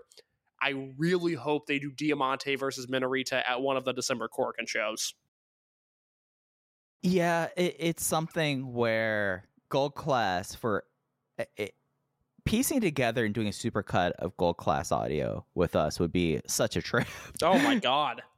Because like Minorita feels much more important to the fabric of Gold Class than Minoura at this point. Even though Minoura is the person with all the signs in the crowd and everything like this, Minorita is the fabric. And he was the glue of this match. Like, this match became about Minorita, and it was phenomenal stuff. I had to go back and look. This was my favorite match in this company since the Dangerous Gate main event. I was 4.5 stars on this. This was phenomenal. This was like returning to tradition in the way that it's like, all right, we have 6 matches that are going to go under 10 minutes. We're going to move things along here.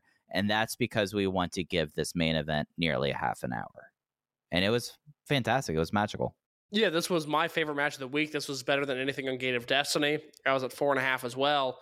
And that point you made about Minoru and Minorita is interesting because I guess I feel like I almost have to reemphasize my support for Minoru. You know, I still think he is, given how young he is, a blue chip prospect. I still think he's a former Dreamgate champion.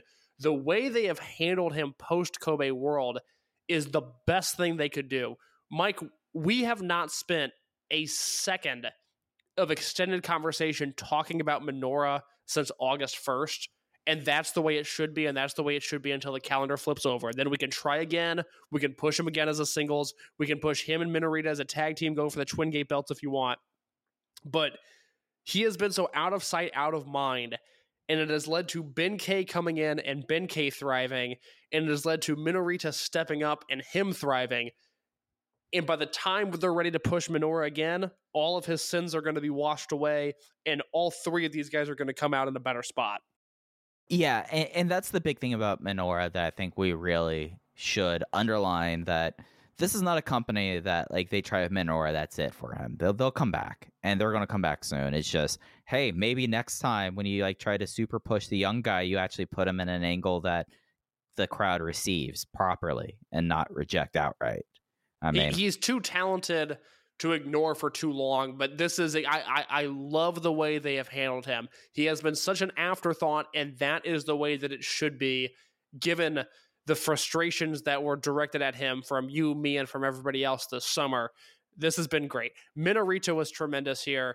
Shun Skywalker is the best wrestler in the world, not named Will Ospreay right now. Diamante was great. There was just a ton of stuff to like here. This was a classic Dragon Gate main event. 4.5 stars from me. Yeah, Diamante doing a topes and this, like, oh my god, a proper luchador tope. That was tremendous. Yeah, you don't get to see that a lot of Diamante, but hey, if you have Benkei and Shimizu across the ring from you, you probably feel okay doing that dive there. It just was something that, like, in the way that the great 3 and 4-way matches are, they find a way to weave everything in. I mean, you start off with Kota Minoura and Shun Skywalker immediately going to Masquerade stuff. The crowd immediately bit onto it, and from there, it's off the races for the next 23 minutes.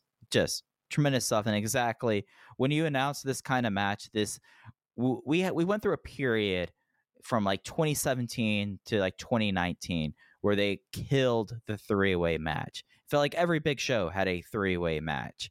They let it breathe for a while. They bring it back every once in a while now, and they pick the right time here to have a true to form Dragon System classic 3-way match.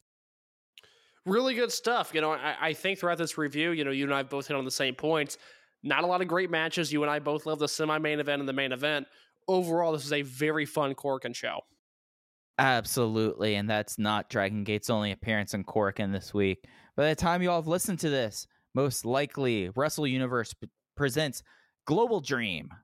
It is the Noah Cross Dragon Gate special show happening in Korakuen Hall. It is a 6:30 local time start.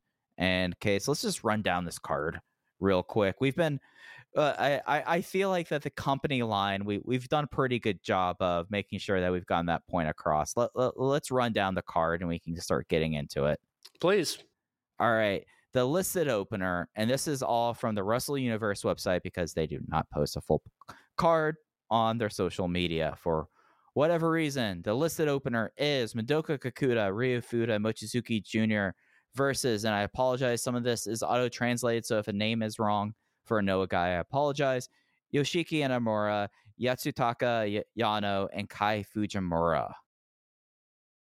Are we doing individual thoughts? I was pausing in case you want to jump in there. I can continue. No. Let's do it this way. I really like Inamura. It is a shame he wrestles for Pro Wrestling Noah, where his career will go nowhere. But Inamura and Kakuta is going to be the combination to watch here. I guess I'm just thinking about this now. You probably haven't seen most of these guys wrestle before, have you? Yeah, I mean, whenever I would dive in for Noah stuff, it would be based around Dragon Gate guys. So not a lot of them would be going up against like Mochi or whenever people would show up. Okay, I'll say this. The opening match on this show is my second most anticipated match of the evening. I think this opener could be a lot of fun. Match 2 is a staggered 5-way elimination tag match. They said they wanted to make it feel Dragon Gate-like case. Look, I'm going to read off the pairings here, and we can determine how Dragon Gate like this feels like. It is Gold Class Minorita and Benkei versus Eita and Super Crazy, a pair of Zamal de Japón. Manabu Soya and Ishin versus Susumu Mochizuki and Yasushi Kanda, the original pairing of M2K, versus Muhammad Yone and Big Boss Shimazuna, and what I'm going to call Dance Dance Revolution, those two. Does this have a Dragon Gate flavor to it whatsoever, Case? Yone and Shimizu together does, and other than that, no, it does not. Yeah, like the throwaway pair of the two goofy big guys is your Dragon Gate flavor, really. Like, I don't get why Ishin should be teaming with a random member of Congo, right? Soya's in Congo, right? I don't know. Yeah, hold on. I just realized something about this show. Look at this full card. Yeah. Is Masaki Mochizuki not on this show? I don't think he's booked. I fucking hate this show. This is such a waste of time. Masaki Mochizuki, former GHC heavyweight tag team and national heavyweight champion, is not on this show. I realized that because I was looking at this and I was like, God, Eito is like a giant star, is pushed heavily in both promotions, and the best they can do is a 5-way tag team match. And I love, no disrespect to Super Crazy, but he's teaming with Super Crazy on this show. This almost feels like a show where like Eita should main event. The main event of this show should be Eita versus Masaki Mochizuki. Why is Mochi not on this? Buddy, I wish I could answer. There's a lot of questions on this show that I can't necessarily answer. Match 3, I would say, has more Dragon Gate flavor, as it's Ryo Saito and Genki Horiguchi, Muraha Isapa, tag teaming with their old friend Nosawa Rongai versus KZ, Jackie Funky Kame, and Yohei. KZ and Yohei were not dojo mates, but they are of the same dojo generation. So everybody that has ever paid attention to Dragon Gate should know long before the Nozawa rumor started that Nozawa's friends with most of this roster. He's been friends with Saito and Genki for a very long time. That shouldn't have industry-sweeping business ramifications attached to it. So please be wary when reading reports about this show. Yeah, I'll just state any show, and like I assume that Nozawa's probably the point man. Probably, I'm assuming this is Nozawa's project. I mean, right? Yeah. Do you? This has Tokyo Carnival vibes. Well, what is between you and I and the person we talked about this with this morning? What's the prevailing theory as to why this show is happening in the first place? Oh, it's a bot. That Dragon Gate is getting paid to do this show. Right, and if you watch Dragon Gate shows over the last few weeks, even without that prevailing theory, which, again, theory, I want to make that patently clear. What we're talking about, this is just theories. If you look at how they've, you would think that if this was something that Dragon Gate was really into, they would promote it. They did more promoting the Ryukyu Dragon show the next day in Shinjuku Face than they did promoting this next show 2 days later. They did more than that on the show that was in the same building 48 hours beforehand. They did more to promote that one than this. And that should tell you a whole lot. Yeah, this has been something that's been pushed really heavily on Noah social media. It has not been pushed heavily at all on Dragon Gate social media. And yeah, again, it's a theory, but my belief is Dragon Gate is getting paid to do this and that Nozawa's running point on this show, which those are both rumors, but both things that I think there's validity to. Pass the smell test at the very least. Do I think Nozawa rebook King of Gate on the fly? No, I don't. No, but do I think he's running ship on this one? Absolutely. And just to be clear, he should be running ship on this one. He is the person that kind of ran. Was he a voice in the room? Maybe. Did he have this power that was put forth because someone doesn't vet sources? No. But this, I would be surprised if I heard, no, actually, Kendo Kashin, this was all Kendo Kashin's. No, just looking at this feels like something that Nosawa would put together. Why is Masaki Mochizuki not on this show? He's a former Tokyo, I forgot what they call it, Tokyo heavyweight champion for like 3 years for Nosawa Bombaye shows. Like, is there like a 0-1 date that he's, what the fuck? I don't, like, sorry to swear, but that is the dumbest thing. Yeah, I'm still wondering why, because I've looked at, this is on their site. I am looking at Puro Love right now for this. Yeah, I do not see Masaki Mochizuki booked for this. Again, I thought it was dumb that Eito was just in like a random tag match, but to not have, like, I just don't get it. But that's my beef with this show, and I know we're only halfway through the card, but I guess if you're wondering why we're as down on this as we are, for me specifically, and I don't know where Mike stands on this, if you go back to August, when Noah did a run-in on the Osaka #2 show that Dragon Gate was running, I think the date was August 14th, I think. The show was promoted as a joint show between Noah Juniors and Dragon Gate, and I got super annoyed at the idea that it was a Noah Junior show with Dragon Gate guys coming down to their level. The match that we'll talk about next is Yamato versus Seki Yoshioka, and I that match should be great. But you skipped over 3 matches. Oh, fuck. Well, we'll circle back. All right, it's going to be fine. Yeah, it's fine. That match should be great. Yoshioka is a great wrestler. Yamato is Yamato. I do not like the fact that match is happening. I think it is beneath Yamato. I think it's a bad look for Dragon Gate to have him wrestle a measly Noah Jr. That has been my issue with this from the start. Now you have this main event. Sorry, we're going to bounce around a little bit. Of Kano and Minoura versus Yoshioka and Kiyomiya, which to me, and again, I don't know this to be fact, but to me, that was Noah going, oh shit, nobody bought tickets to this show. We have to book something that people are going to come to. And that was the conclusion they came to. And I don't even know if that is going to sell tickets.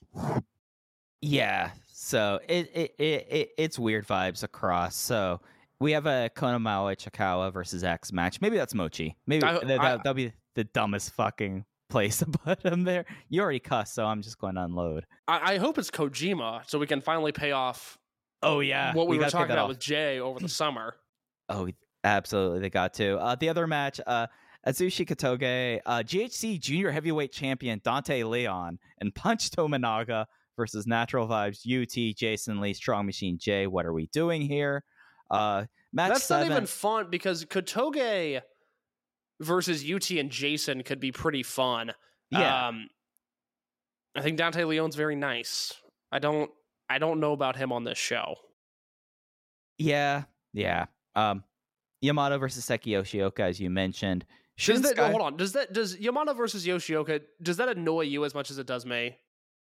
Oh, I completely believe that if this was supposed to be the headlining match, they completely misread this entirely. And if it was supposed to be Noah Juniors versus Dragon Gate, like that was presented, then it was a completely pointless main event to begin with. Like, I'm sorry, like if you're like a native Yamato fan, other than the chance of getting to see Yamato for like the 3rd straight day in your town, I don't see how there's anything about a match with Seki Yoshioka to draw you to it. Like if it was like Yamato versus Ironhead, there's a lot there for Yamato. That's a match I would watch. Yeah, Yamato versus versus Fujita. There's something there. There's nothing with Seki Yoshioka. Fine wrestler, but just no. He's a junior that wrestles a Dragon Gate style, but isn't. Yeah. And I say this as somebody that likes Yoshioka, but just isn't good enough to be in Dragon Gate. Yeah, so it's just like then you get down to Shun Skywalker and Tadasuke versus Amikisa and Takuma Fujiwara, and it's just like, okay, at least I'm okay with Tadasuke versus Fujiwara because I know Fujiwara is excellent and it'll be fine.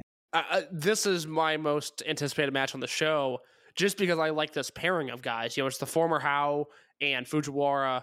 Tadasuke's solid enough. Shun is Shun. This kind of feels in the ballpark of what the spirit of this show should be. I like this match. Yeah, like if it was something where you had a little bit more of the cross-pollination like that, I would totally be aboard on this. But then thinking, you also look at the show and you could tell that like when things were added in on it also, because like you're adding in the Noah original like young guys. You're not adding in the people you've based your promotion around over the last 2.5 years. The two matches that were announced late were the 5-way tag and the main event, and both of those have Noah heavyweights on it. And that leads me to believe that they were not originally booked. And if they were, the card still sucks, so I'm still annoyed by it. Yep, and the last match, which was the first match announced, I think, was Dragon Kid Alejandro, or Aleje, Dragon Dia, Ninja Mac, Extreme Tiger versus BB Hulk, Hio Diamante, Hajime Ohara, and Hiroki. Yeah, I don't know. I hope Ninja Mac has a good night. That is one that could really go one way or the other. And I am assuming this is a vehicle to get Alejandro a big fall and to put him over to some degree, because the entire the build of the show was kind of based around him. Yeah. Like that was like the weird thing. Like he showed up and won at Kobe Sambo. And kind of made Dragon Gate guys look bad when doing it. Yeah. And nothing else. That was the last like build for this show, was Alejandro winning that. Oh boy. All right. Let's talk about something good, Case. Well, let's reemphasize the main event of this show is Kiyomiya and Yoshioka, the two champions, versus Kano and Kota Minoura. Like we were talking about at the top of the show, the Dragon Gate Korakuen on Wednesday did 1178. The Noah show that was headlined by Tim Thatcher versus Kiyomiya did 789. Most attended Noah show in Korakuen this year. Give me over under 799.5 fans. Under. Easy under. And here's why. Counting on the Dragon Gate fans to show up is a good idea, but you're also scheduling this 48 hours after a Dragon Gate show. So I get the thought process, and I do think there will be people who like, hey, 2 shows in 3 days, sick. Let's go do it. Friday night show, even better.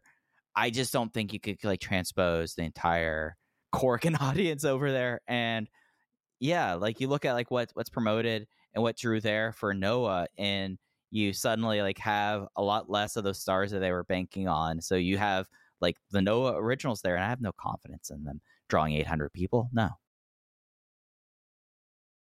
I'm going to go with 830 fans. Okay. No, I think it's completely rational. I was thinking that there's no way that... Do you think the show can... Is there a universe that the show breaks 1,000? No. Is there a universe that the show breaks 900? I don't think so. I mean... honestly, this is an interesting scenario. If the show breaks 1,000 fans, that seems like a really bad look for Noah, doesn't it? Oh yeah, because that pretty much tells, and it's something that we will probably be able to notice people in the crowd because they would have been at Korakuen 2 days before. So I'm looking at Masaki Mochizuki's Twitter right now. What's he up to? I know he's been posting a lot more of his cute dog. He's tweeting about this show, but doesn't say anything about like, oh, I wish I could be there, but I'm working like a hard hit show. Or Tradition. I just don't think he's booked on this show. That is so weird. Maybe while he's walking his cute dog, he might stop by and see what his son's up to. It looks like he's going to be there, but he's not going to wrestle? I don't know. That's insane. I'll be honest. I got distracted by the Mochizuki dog. I don't blame you. All right, let's fantasy book real quick before we go. All right. So as we mentioned up top, reporting from the flagship wrestling podcast Patreon has Dragon Gate doing their first show in the United States in over 8 years at WrestleMania Weekend 2023 in Los Angeles. Case and I, for well over 2 years, have basically put out one statement: let us book this. So this is what we're going to do for Mass Republic, whoever. We're going to supply you with 2 card ideas. We had some framework, we had some rules about this that we stuck with. Keep this. I mean, we can't just go book Hiel Del Santo in a mass match. Like, this isn't that kind of show. That we don't run that kind of ship around here. But we had rules. We're doing 5 matches. 4 of the matches had to be exclusively Dragon Gate. One of the ones you can make it like a Mania match and bring in people from across the world. I had a lot of fun with this case. My mind went to the races. I feel pretty good about my 5. How did you like our little game?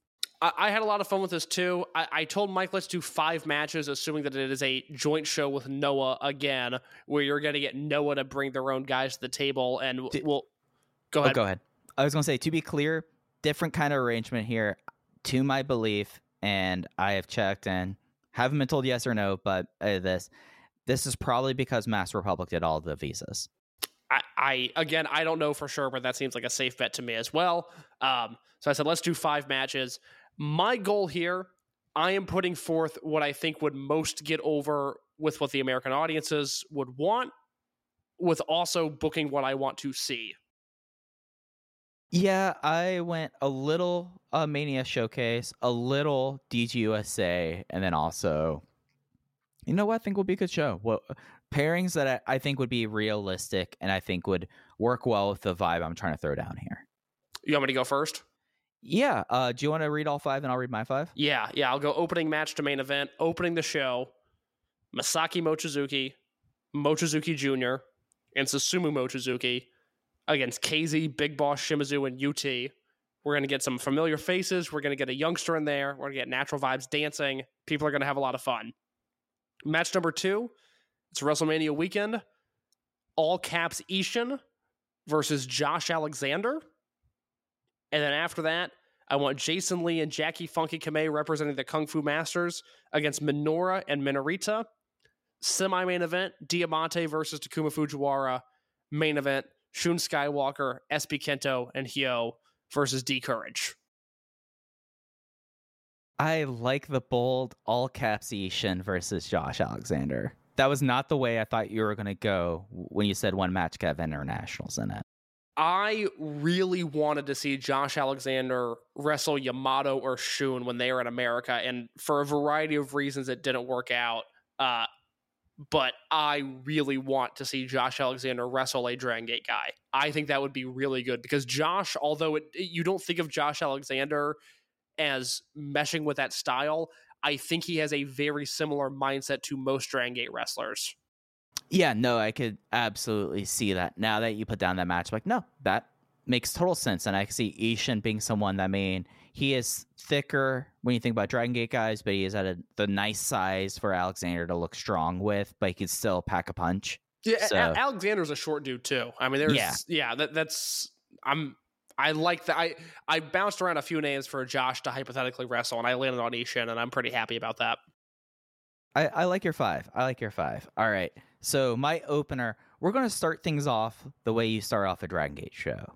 We have an Atomico opening this up. 8-man tag. Natural Vibes versus Z-Brats. KZ, JFK, Jason Lee, and Big Boss Shimizu versus SBK, Shun Skywalker, Hyo, and BB Hulk. My idea with this one opener is you get the dance out in front of everyone. And there's other people from Natural Vibes here. Don't worry. They're not getting left out here. We're not just doing a 4-person dance. And you have Hulk there as the identifiable person saying, hey, I remember Dragon Gate BB Hulk. Wow, he's different now. And he's teaming with all these young assholes too. And we've seen how Natural Vibes and Ari and Z-Brats work. And I think that makes a fun opener. I am running back one of Case's matches. Special singles match, Takuma Fujiwara versus Diamante. No elaboration needed there. You could call me Gabe a little bit because I'm calling this next match, Case, Dragon Gate versus the World. Super. We have Strong Machine J, La Estrella, Yamato, and Dragon Kid versus Bandito, Commander, Nick Wayne, and Alex Shelley. My idea here is taking the best from the Dragon Gate in USA and having like Yamato and Dragon Kid again, Dragon Gate people there with the new generation. And then you have Strong Machine J, the breakdance fighter, La Estrella flying, and you have Bandito. That I think if you have an option here and you give me an opportunity to do a booking like this, Case, I'm going to try to get a big name in there. So, Bandito. That's fair. Semi-main event. We're going to go a little old school, Case, because I do have Mochizuki, and Mochizuki, but they're going up against, and I wanted this to kind of have the vibe of names that everyone recognizes and people that will be there. And this will be just a pairing that we're going to have to like open the pocketbook a little bit, because we're going to negotiate with one of these people if he wants to do this date. But it's Eita, Ultimo Dragon, and Naruki Doi. We're going to talk to Doi about this. I think he'll be up for it. We'll make sure he can go play Pebble Beach a little bit. We'll just get him tickets to like the Raw on Monday or SmackDown, because I think that's the draw for Doi to come back to America, is to watch like a bad American wrestling show. Right, yeah, but I think it's pretty clear why I'm trying to do that semi-main event. And then the main event, the tradition is reborn. D-Courage versus Gold Class. D-Courage, if these shows happen, expect a D-Courage 6-man tag. And I don't know anything, I just know how seriously Dragon Gate is taking D-Courage right now. That seems like the trio that they would want to build this weekend around. Yeah, like, and they're going to have to do a 6-man up top, and I feel like Gold Class, like, I thought a little bit, Case, about 33106, but that Do Fixer was out of their heel phase. Blood Generation, was heel, was quickly moving out of it at the same time, so it was not necessarily like pure face or Teneko versus Rudo happening in the main event there. I like having a tweener team with them there, and Minorita needs to go run, and I want to see Madoka Kakuta chase Minorita around whatever venue they're running. Like, if it's a conference room, go over to WrestleCon. I want to go see them do all the laps. Yeah, I think that's a really fun match. I think Minorita is somebody that absolutely has to be involved as well. My only takeaway from your card is I wanted to book Eita, and I think Eita needs to be involved, but I didn't want to like lump him into anything that he's not currently involved with, and so I left him off. But let's revisit this in the spring. Hopefully Eita has a real unit by then, and then I would like to include him. Yeah, like that's the thing about this. And it's a fun exercise I feel like you get a respect for. I originally had Ultimo in that DG versus the World, and I moved him out of that because I was like, no, we don't really need to do that. Put Strong Machine J in this. But Eita is such a hard piece to figure in at the current time. It's just, you kind of have to lump them in. So I picked like 2 stars that don't have units. Yeah, and that works for me. I think that'd be a very good card. We both have Diamante versus Fujiwara, and I was saying in the Discord, for as much as it scares me to have extra eyeballs on Diamante, he seems like the crucial part of these shows, whether it's him in a singles match or him in a 6-man tag.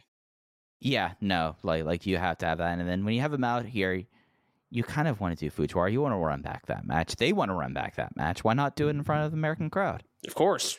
Absolutely. Well, I think that's it for us this week for Case. Just a thanks to everyone for bearing with us as we kind of changed things around with Gated Destiny. We'll be back to our usual Tuesday schedule, at least next week, with the holidays and their schedule. You will be informed one way or the other what the podcast schedule will be going through the holiday. Yes, but back on Tuesday with a Noah Dragon Gate Global Dream review. And the sad thing is, I don't think we could sandwich that with that dark match, because it looks like that dark match is not going to air. If it does, we'll talk about it. But no, it doesn't. It doesn't look good for that dark match right now. We're going to need to find one happy thing to have with this. We're going to have a whole lot of vegetables, Case. I want at least one little sweet at the end of it. For sure. Yeah, we'll figure that out, though. But if you want to follow the show, the best way to do that is on Twitter at OpenVoiceGate. Case is at _ in your case. I'm at Fujiheya. If you would like to support the show, click the link in the show notes. It'll take you to our redcircle.com landing site, sponsor this podcast, and you could use promo code VOW65 at HelloFresh for 65% off, plus free shipping, and throw us a rating and review on iTunes, Google Podcasts, Spotify, wherever you get your podcast. It will help us out greatly. But that's going to do it. We'll talk to you again next week. Take care. When you need mealtime inspiration, it's worth shopping Kroger, where you'll find over 30,000 mouth-watering choices that excite your inner foodie. And no matter what tasty choice you make, you'll enjoy our everyday low prices, plus extra ways to save, like digital coupons worth over $600 each week. You can also save up to $1 off per gallon at the pump with fuel points. More savings and more inspiring flavors make shopping Kroger worth it every time. Kroger, fresh for everyone. Fuel restrictions apply. Hey kids, do you like wrestling? Well, we like wrestling too. We are Shake Them Ropes here on the Voices of Wrestling Podcasting Network. Myself and Chris Novembrino kind of doing a lazy river of wrestling criticism, going through the news and whatever happened in stateside television wrestling. And also, you know what? Sometimes we just like to watch old stuff and talk about that too. Love for you to give us a listen. If you haven't already, we are Shake Them Ropes here on the Voices of Wrestling Podcasting Network.